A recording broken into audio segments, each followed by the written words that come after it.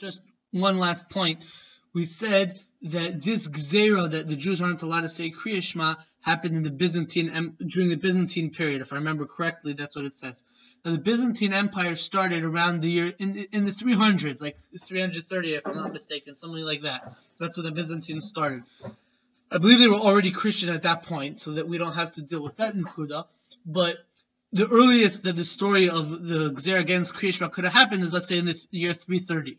Right? But according to the Radal, that Pirkei Eliezer was written by Rabbi Eliezer himself, the Tana Rabbi Eliezer, who lived in the 1st century. So now we're missing 200 years. Right? How could we be referring to a Gzera that happened 200 years after Rabbi Eliezer lived?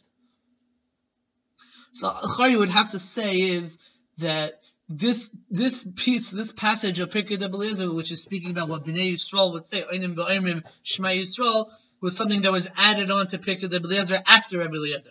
Meaning the core of the Sefer was written in, let's say, the 1st century, coming from Rabbi Eliezer himself, and then this was added on afterwards in a later period, in the time of, in the year, let's say, in the 300s, 400s, in the time of Amoraim, it was added on later. All right, we'll stop over here. Okay, good vach.